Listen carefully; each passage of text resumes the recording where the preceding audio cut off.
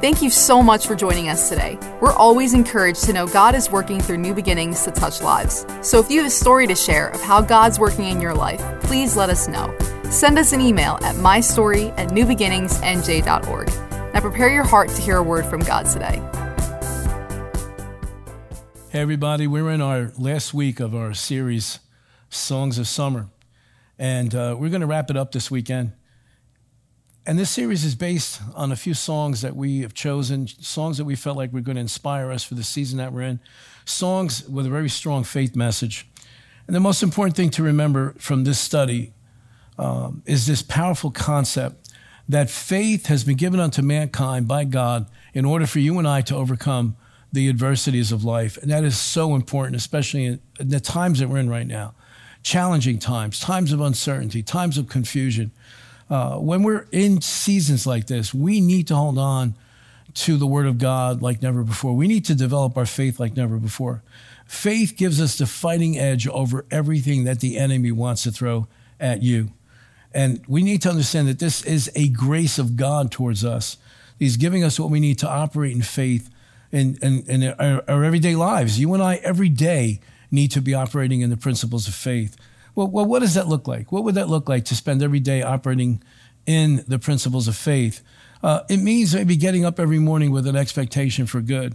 An expectation that's not based on our own willpower, our own ability to kind of like make the best out of things, but an expectation that God, when He made a promise to us, He's fully capable and very much willing to make sure that those promises come to pass in our life. I'm so glad that we've decided to wrap up the series with the song Promises. It's so appropriate.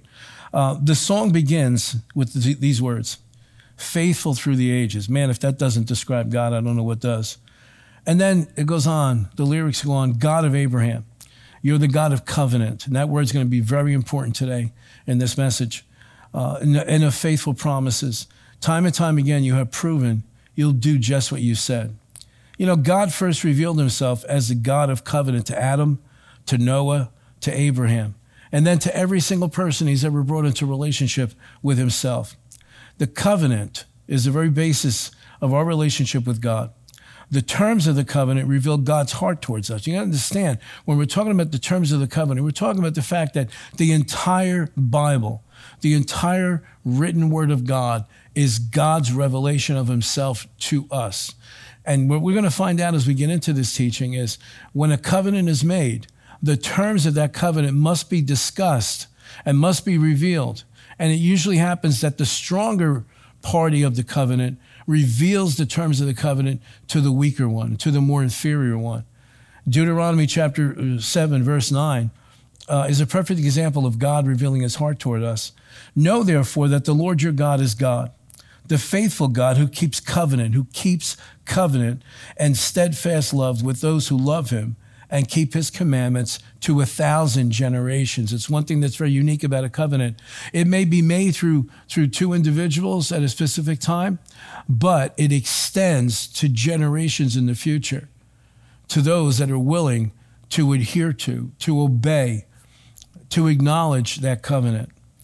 The definition of covenant is a sacred agreement between two parties with spiritual implications. In other words, a covenant is made and sworn, but it cannot be broken without curse coming upon the parties that broke it. In other words, when a covenant is made between individuals, that covenant is sworn to. It's not just signing a name on a piece of paper. That covenant is sworn to by two individuals. Those two individuals may be representing a family, a clan, a tribe, a nation. And so when that covenant is made, there are spiritual implications that can affect generations in the future. If one party or the other breaks that covenant, in other words, they fail to live up to the covenant, or they purposefully and willingly break the terms of the covenant, in the spirit realm, there are ramifications. There are spiritual consequences. And in a very real way, you can understand salvation maybe a little bit better, because to put it in the perspective of salvation, Jesus took upon Himself all our sin, and He took upon Himself the curse that should have came upon us for breaking covenant with God. Maybe Galatians chapter 3 has a little bit deeper meaning now. Verse 13, Christ has redeemed us from the curse of the law, having become a curse for us, for it is written, cursed is everyone who hangs on the tree. Jesus hung on that tree, hung on that cross. We say, well, the Romans did that. The Jews murdered him. No. Jesus died on that cross because someone had to take the curse upon themselves for the broken covenant between us and God. Maybe this will help you understand covenant a little bit better. I remember hearing about this story many years ago in Bible school.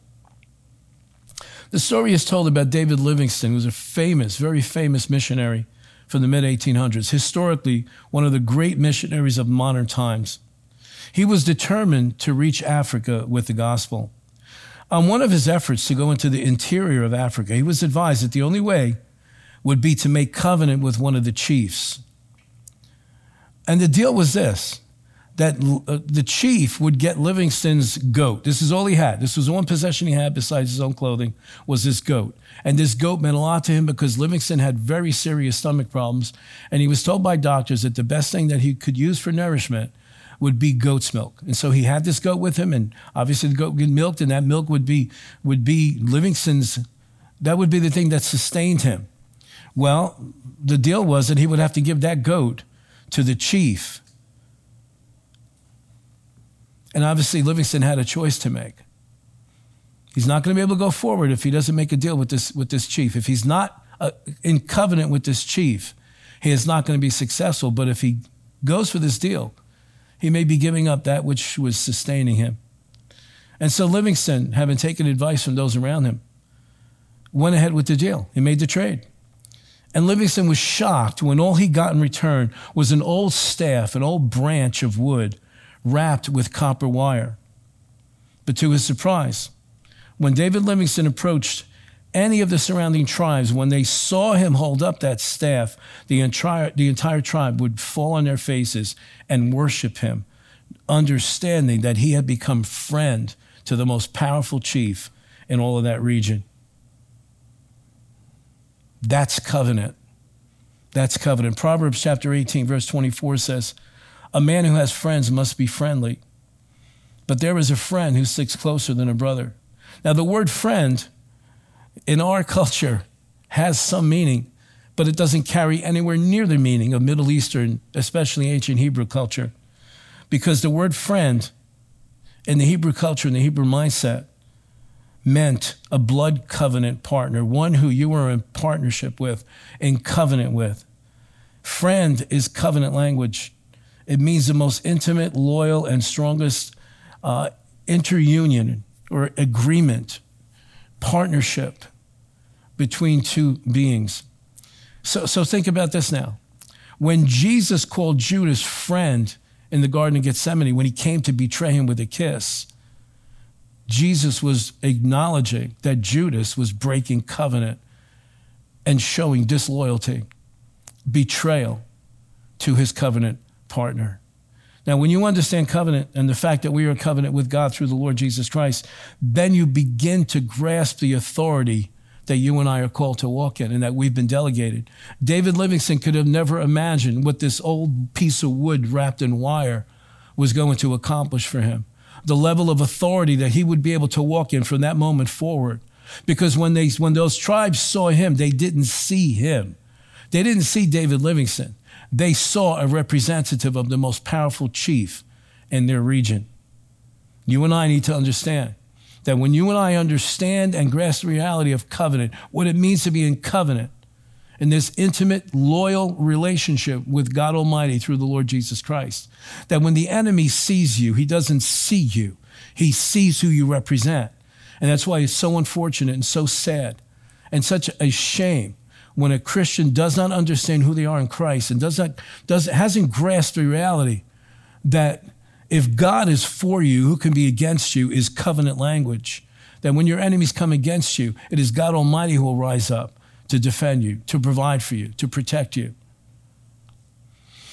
In the covenant, both parties must bring something to the table, some type of a gift. And that's the difference between the covenant cut between humans and the covenant that you and I have entered into with God Almighty through the Lord Jesus Christ. You see, biblical covenant is one-sided. God does all the giving, we do all the receiving. We see that in God's covenant with Adam.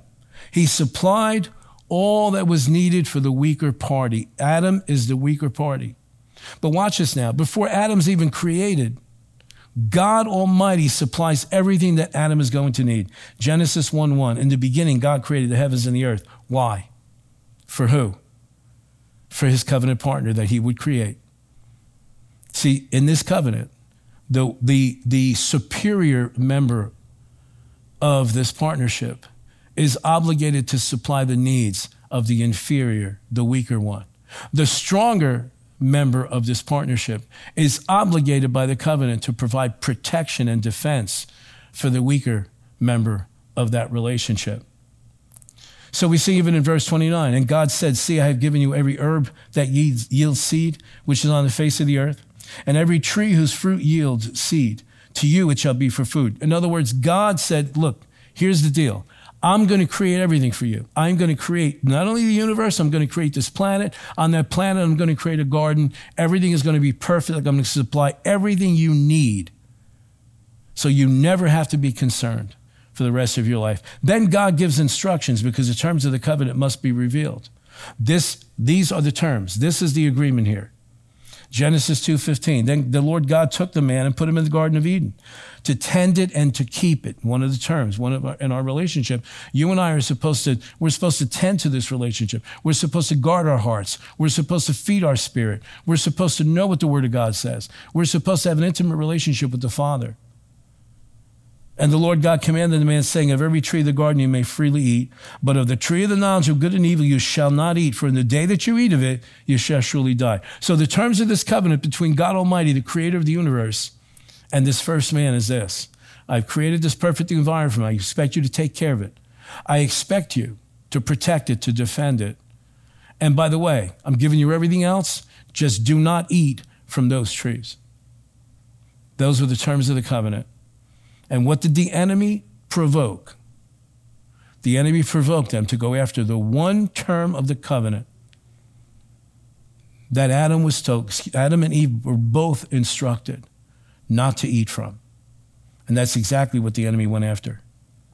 In that covenant, God provided for redemption. When they sinned, when they fell, it was no surprise to God. He had a plan. He covered their nakedness with the skins of sacrificed animals. And so the covenant from that point forward would now include this new facet of instruction and agreement of how they were to relate to each other. From that point forward, mankind could never come before God again without some type of blood, without some type of sacrifice. Something had to pay for our sins in order for us to come to that place of relationship with God. And thus the establishment of the covenant, of provision, of redemption, of atonement. And in that atonement and in that redemption, God promises to provide for us salvation. God promises to provide for us health and healing. God promises to provide for us even the natural things that we need. These are all terms of the covenant. And therefore, God established himself with that covenant and revealed himself as Jehovah Jireh, God, the Lord God who provides. We see the same thing happening in the covenant with Abraham, which is the covenant that most of us are familiar with. But all throughout the Word of God, God was making covenants with different individuals, agreements by which the person would relate to God Almighty. So the covenant with Abraham, we see in Genesis chapter 12.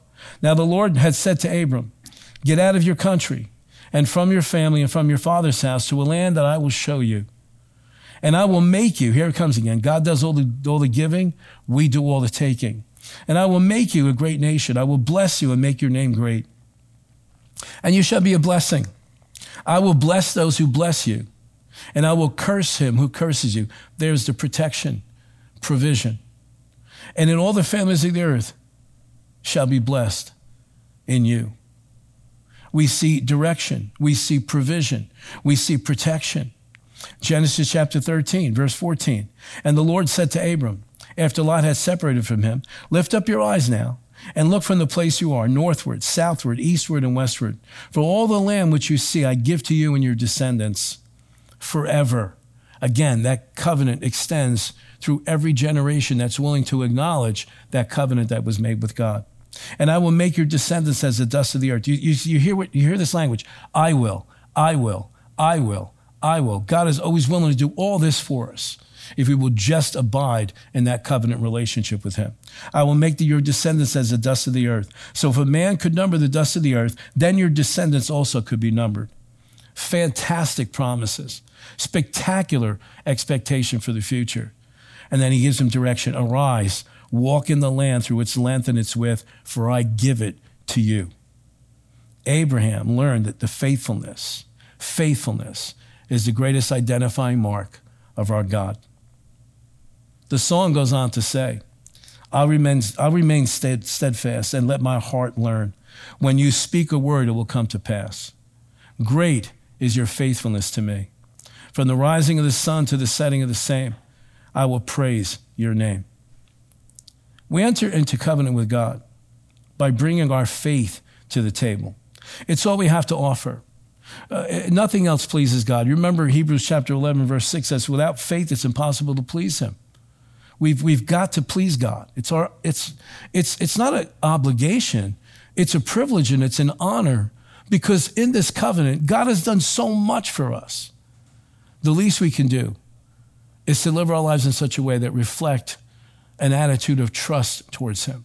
And we're not going to spend our days worrying about what's going on in this world. We're not going to spend our days being concerned and anxious over every little thing that we think is not going right.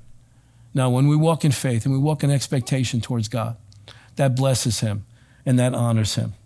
So just as that chief wanted that thing that was the most precious to Livingston, God wants that which is most precious to us, our faith, our trust. Understand this, in every ancient covenant, blood must be shed. There has to be a shedding of blood, which goes all the way back to Adam and Eve.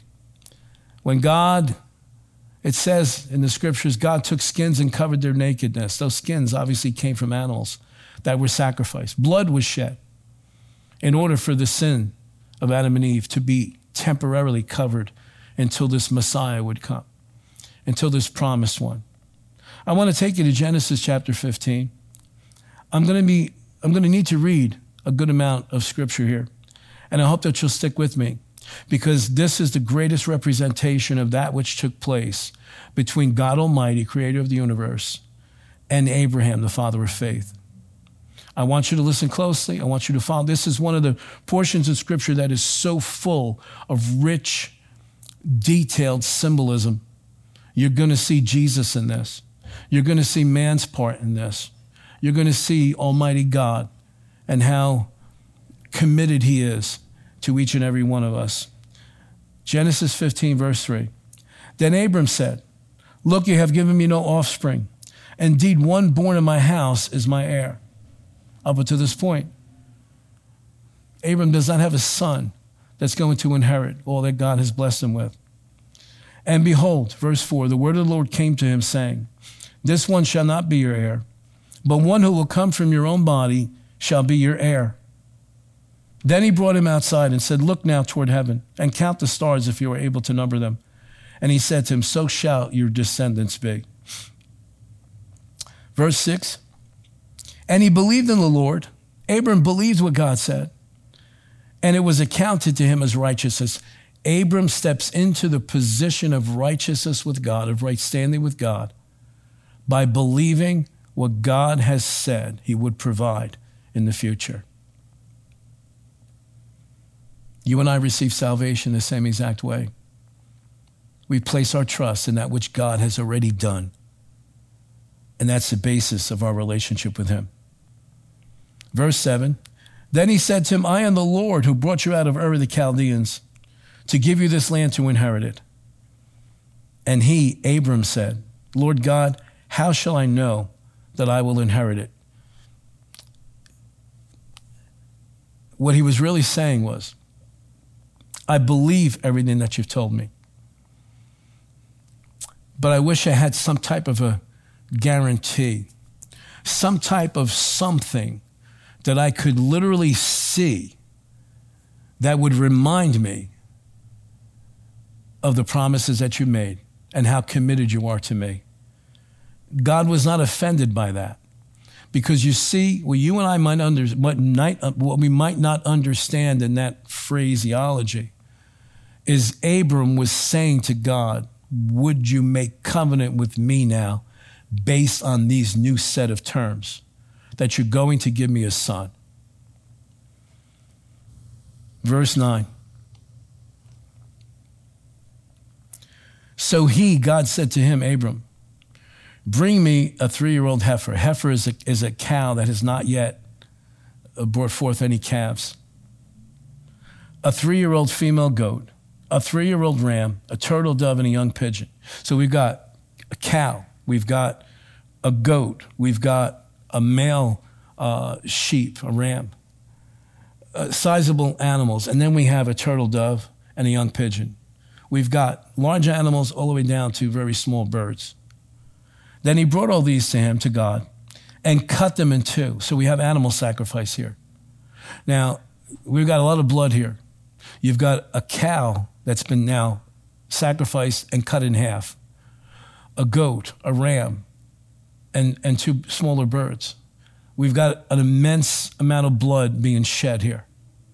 And those animals are cut in half. Then he brought them and cut them in two down the middle and placed each piece opposite the other. So we've got half of the animal on this side, half of the animal on that side. But he did not cut the birds in two. He left those whole. And when the vultures came down on the carcasses, Abram drove them away. You got to drive away the things that are going to try to interrupt your relationship with God. You're going to have to drive away the enemy sometimes. It's going to try to come and spoil that relationship that you have with the Lord. Verse 12, that gets really interesting. Follow this. Animals split in two. Immense amount of blood all over the place. Obviously, some time has gone by because Abram's had to drive away vultures that are trying to come and take advantage of these animals being cut and sacrificed. Verse 12. Now when the sun was going down, a deep sleep fell upon Abram. And behold, horror and great darkness fell upon him. Okay, it seems to indicate he might have fallen asleep naturally, but now he is seeing something very unusual. He is seeing a vision of something that's taking place in the spirit realm. Then he said to Abram, know certainly that your descendants will be strangers in a land that is not theirs, and will serve them, and they will afflict them for 400 years. God is prophesying to Abram what's going to happen to Abram's descendants. And we know for a fact, because in the rest of the book of Genesis, it tells us the story of Joseph, the story of Jacob, the story of how the Israelites ended up in Egypt, how they were mistreated for over 400 years, and how eventually a deliverer, Moses, would come and rescue them and bring them back to this land. And also the nation, verse 14, and also the nation whom they serve, I will judge. We see that when God judged Egypt's gods through all the plagues. Afterward, they shall come out with great possessions. We saw that come to pass. The Israelites were instructed to go and take all of the good possessions and rich possessions of their neighbors before they left Egypt to go into the Red Sea and eventually to the Promised Land. They were given permission to plunder the Egyptians. Why? Because the Egyptians owed them 400 years of back pay for being slaves, for being beaten by the taskmasters, for building their monuments. God never lets us go out without the reward that we deserve. Verse 15, now as for you, you shall go to your fathers in peace. You shall be buried at a good old age. But in the 4th generation, they shall return here, for the iniquity of the Amorites is not yet complete. Here's something that details the mercy of God. God was giving the Amorites who lived in the land that the Israelites would eventually possess, he was going to give them 400 years to repent before the Israelites would come and dispossess them out of their land. That's the mercy of God.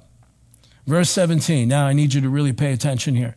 And it came to pass when the sun went down and it was dark that behold, there appeared a smoking oven and a burning torch. We've got a smoking oven and a burning torch. Then these two figures passed between the animals that were sacrificed. And tradition tells us that they would make a figure 8 and walk through these animals, the pieces of these animals. And when people were making a covenant, they would say, what's happened to these animals and how they've been slaughtered should happen to me if I break covenant that we're about to agree to this day. Verse 18. So we've got the smoking oven and this burning torch, two different entities that are walking through the pieces, making covenant together. And the verse 18 tells us, in the same day that the Lord God made a covenant with Abraham, saying, to your descendants I had given this land, from the river of Egypt to the great river of Euphrates. And then it goes on to detail in verse 19, the lands of all these other tribes that would be dispossessed, because God had promised that land to the children of Abraham. Smoking oven, literally a burning furnace passes through those parts of the animals that were sacrificed. Hebrews chapter 12, you say, what does this mean, Pastor? What does it represent? Hebrews chapter 12, verse 28 says this, therefore, since we are receiving a kingdom which cannot be shaken, let us have grace by which we may serve God acceptably with reverence and godly fear. Look at verse 29. For our God is a consuming fire. You could say it this way. For our God is a burning furnace. That smoking oven, that burning furnace literally represented God Almighty coming on the scene. The flaming torch should be pretty obvious to us. The flaming torch, John chapter 8, verse 12. Then Jesus spoke to them again, saying, I am the light of the world. He who follows me will not walk in darkness, but have the light of life. So we've got God Almighty represented by this burning furnace. We've got Jesus Christ, our Savior, our Lord, represented by this flaming torch, one who brings light. And the two of them are walking through these pieces, making covenant on behalf of mankind. Well, you say, well, Abraham's out of the picture. Yes, that's right. Abraham, who represents mankind, is not allowed to participate. He's off to the side. He's watching, but he's not allowed to participate. Because the truth is, you and I are not in covenant directly with God. You and I are in covenant because we are in Christ. He represents Abraham. He represents all of us. The covenant is cut between God Almighty and Jesus Christ, his Son. Our salvation cannot be earned. It cannot be worked for. It cannot be purchased. It can only be received by faith. And we, like Abram, are recipients. We watched. The disciples stood at the cross and they watched. They couldn't get involved. They watched this sacrifice take place, sealing the covenant between us and God. And we are the recipients of that covenant. We receive the benefits of the covenant because we are in Christ. In Christ, we have available to us all the blessings of God because Jesus is the sacrificed Lamb of God. His blood sealed the covenant between us and God. Maybe Matthew 26 has a little bit deeper meaning now. Verse 26, and as they were eating, Jesus took bread, he blessed it and broke it and gave it to the disciples and said, take, eat, this is my body. Verse 27, then he took a cup and gave thanks and gave it to them, saying, drink from it, all of you. Listen to this. For this is my blood of the new covenant, which is shed for many for the remission of sins.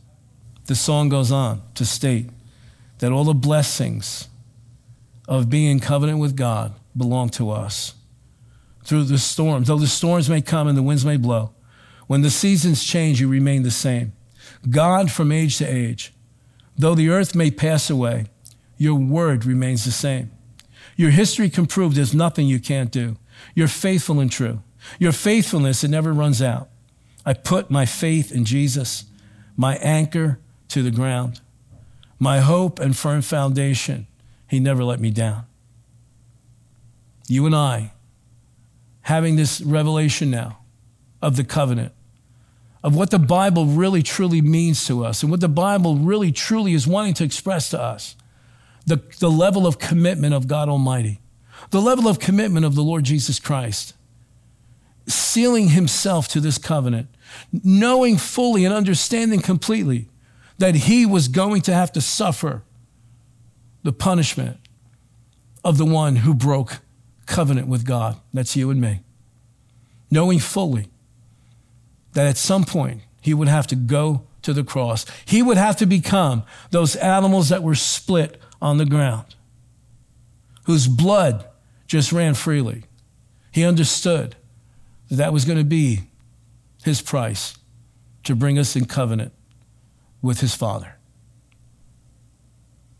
I hope this has prompted you and inspired you to a different level of appreciation to who our God is, to a deeper level of gratitude for the Lord Jesus Christ, and the fact that you and I need to worship this faithful God. We need to give him our trust. We need to give him our faith. We need to thank him. We need to show affection and attention, adoration, and full respect and reverence and honor. He has brought us into covenant with himself. He has sworn by himself that he would never break this covenant. And that's why he's faithful to you and he's faithful to me. That's why no matter, once we're in Christ, once we've received salvation, it's not a matter anymore of working for God to get his attention, of trying to be good and trying to be our best because we're afraid we're going to go to hell. He's not going to break his side of the covenant, and neither is Jesus Christ. So we're in him, and we're sealed in this sacred agreement. And that's why he can say, with no doubt whatsoever, I will never leave you. I will never forsake you. I pray that this message has been a blessing to you. I pray that it's been an eye-opener. I pray that when you hear that song, Promises, again from this point forward, it's going to speak loudly to you, covenant, covenant. The fact that you and I are in a relationship with a covenant-keeping God who loves us, who has given everything for us, who did not spare his own son, but provided him as the stronger member of the covenant, providing whatever you and I were going to need so that we can come back in relationship with him. I pray that this blessed you, and I pray that you would share this with others, and I pray that you would continue to walk in the realization of who you're in covenant with. God bless you. Thanks for listening to this message. We pray that you're blessed and lifted up by God's word. If this message helped you today, please consider supporting New Beginnings financially. You can just go to newbeginningsnj.org and click the Giving tab. We hope to see you soon.